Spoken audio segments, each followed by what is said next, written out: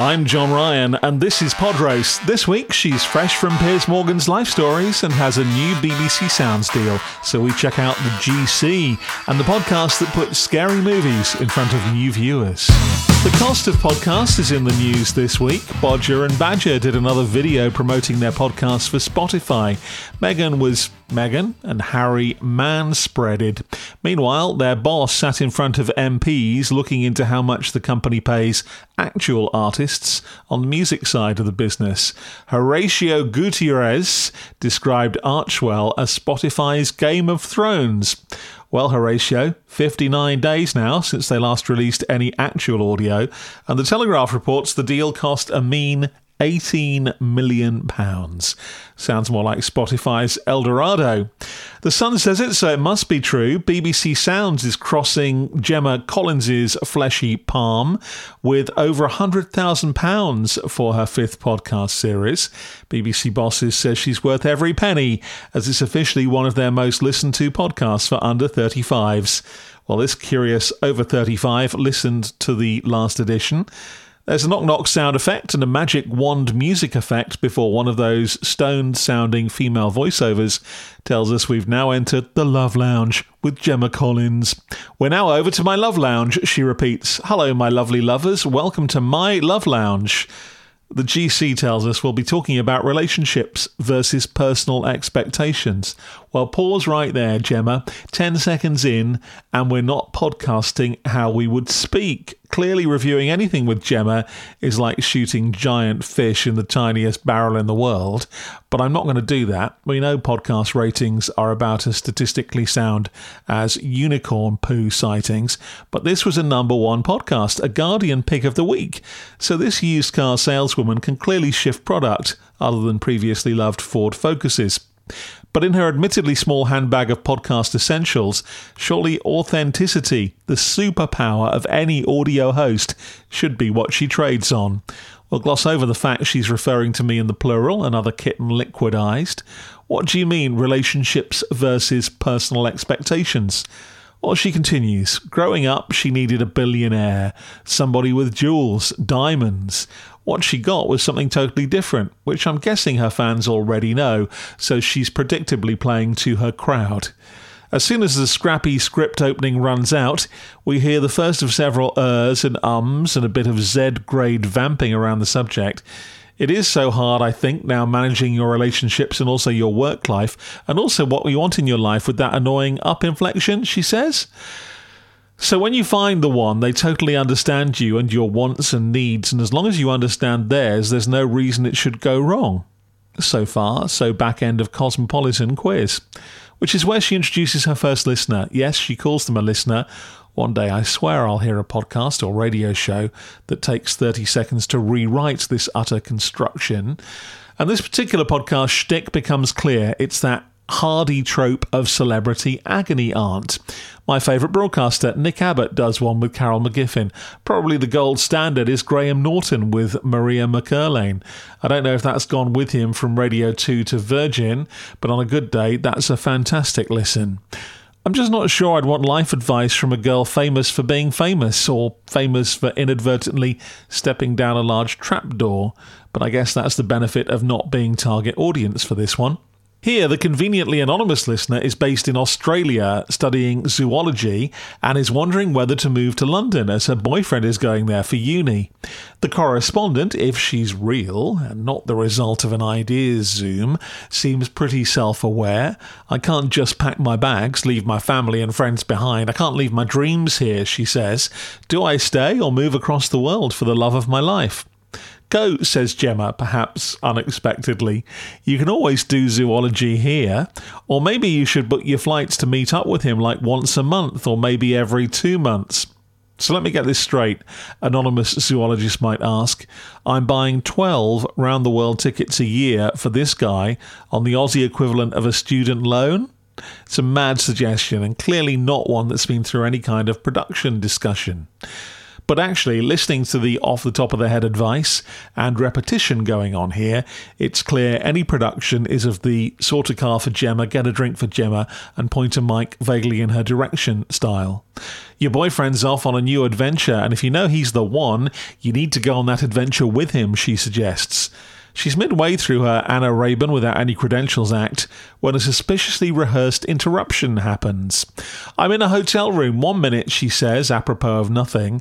A phone rings. Lucas is with me. Lucas, can you get the phone? Muffled words off stage. Then he's in the bath, Lucas. He's going to get out the bath. Hang on, podcasters. It cuts to another stoned voiceover ident, and Gemma recaps. Sorry guys, Lucas was in the bath. Yeah, we've established that. We're in a hotel room, but back to the dilemma. So what is that for? Is it to show it's all a bit chaotic in Gemma's life? It's phone ringing in a hotel room. Is it an excuse to shoehorn some Lucas in? Well, you can't hear what he's saying. There's no wet friend reveal. It's not funny or interesting. It's just, well, a bit desperate. It's an edit waiting to happen. So why let us hear the run-up? Bizarre. And Gemma calls us podcasters. I mean, actually, given how any chancer with a laptop now has £1 million deal with Spotify, we could be. But even that sounds like a line that needed another take. Gemma continues to offer advice. She talks about friends from Spain who moved to the UK but only stayed for a couple of weeks as it wasn't for them. Despite the COVID moment in this, and indeed other references, it's the only time this feels honest and properly observed by the talent. She talks about one of her Spanish friends had never seen a squirrel and was fascinated by them so much he went to the park to feed them every day. A big decision. Sleep on it. Your friends and family will understand, suggests Gem to our Aussie friend. I've had more detailed advice from a fortune cookie.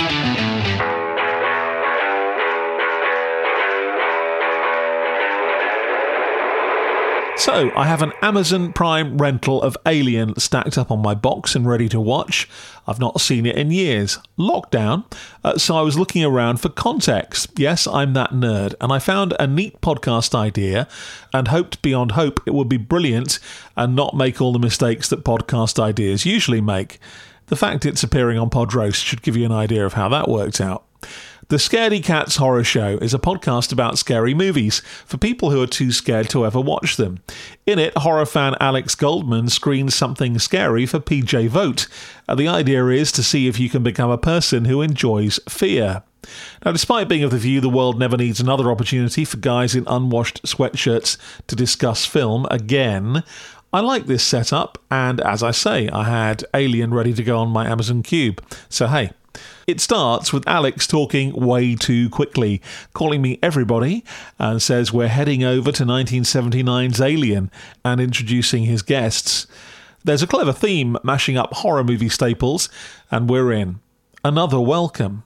Then the first problem. Clearly unscripted, not always a bad thing, but again some hesitation. I'd have redone or edited, like the host is finding the words. Then they set out the rules. The films need to be watched in the dark at night time alone. No stopping and starting. Calling friends on FaceTime, opening the curtains, checking Twitter, all not allowed. No double screening or unnecessary bathroom breaks. Second issue, an early reveal.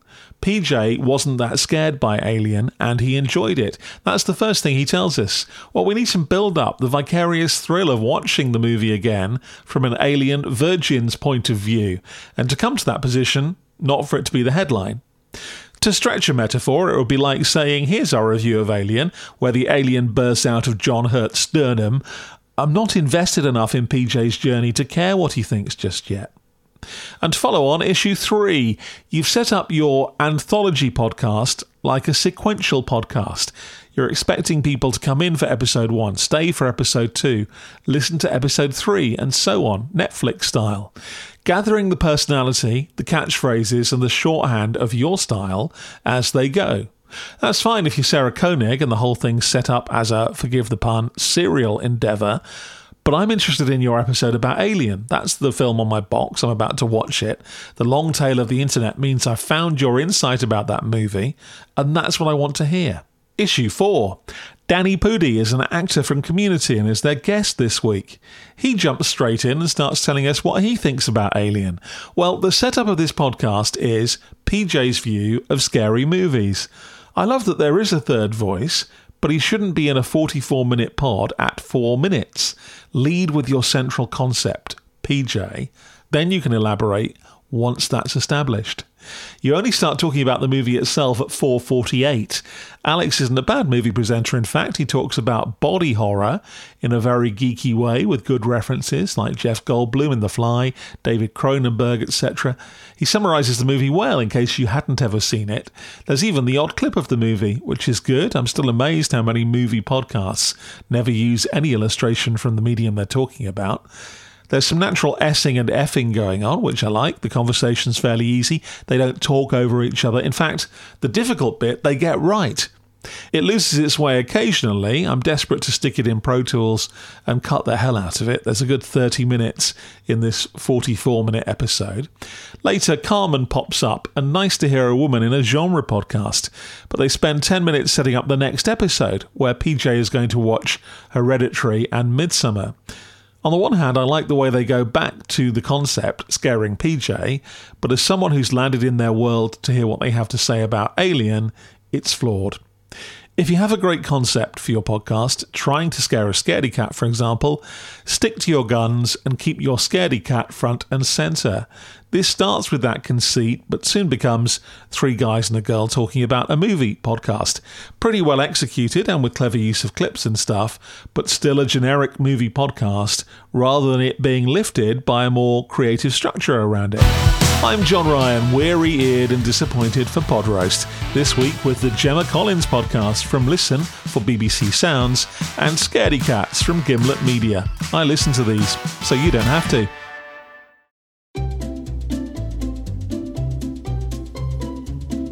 Hello, and welcome to Novel Conversations, a podcast about the world's greatest stories.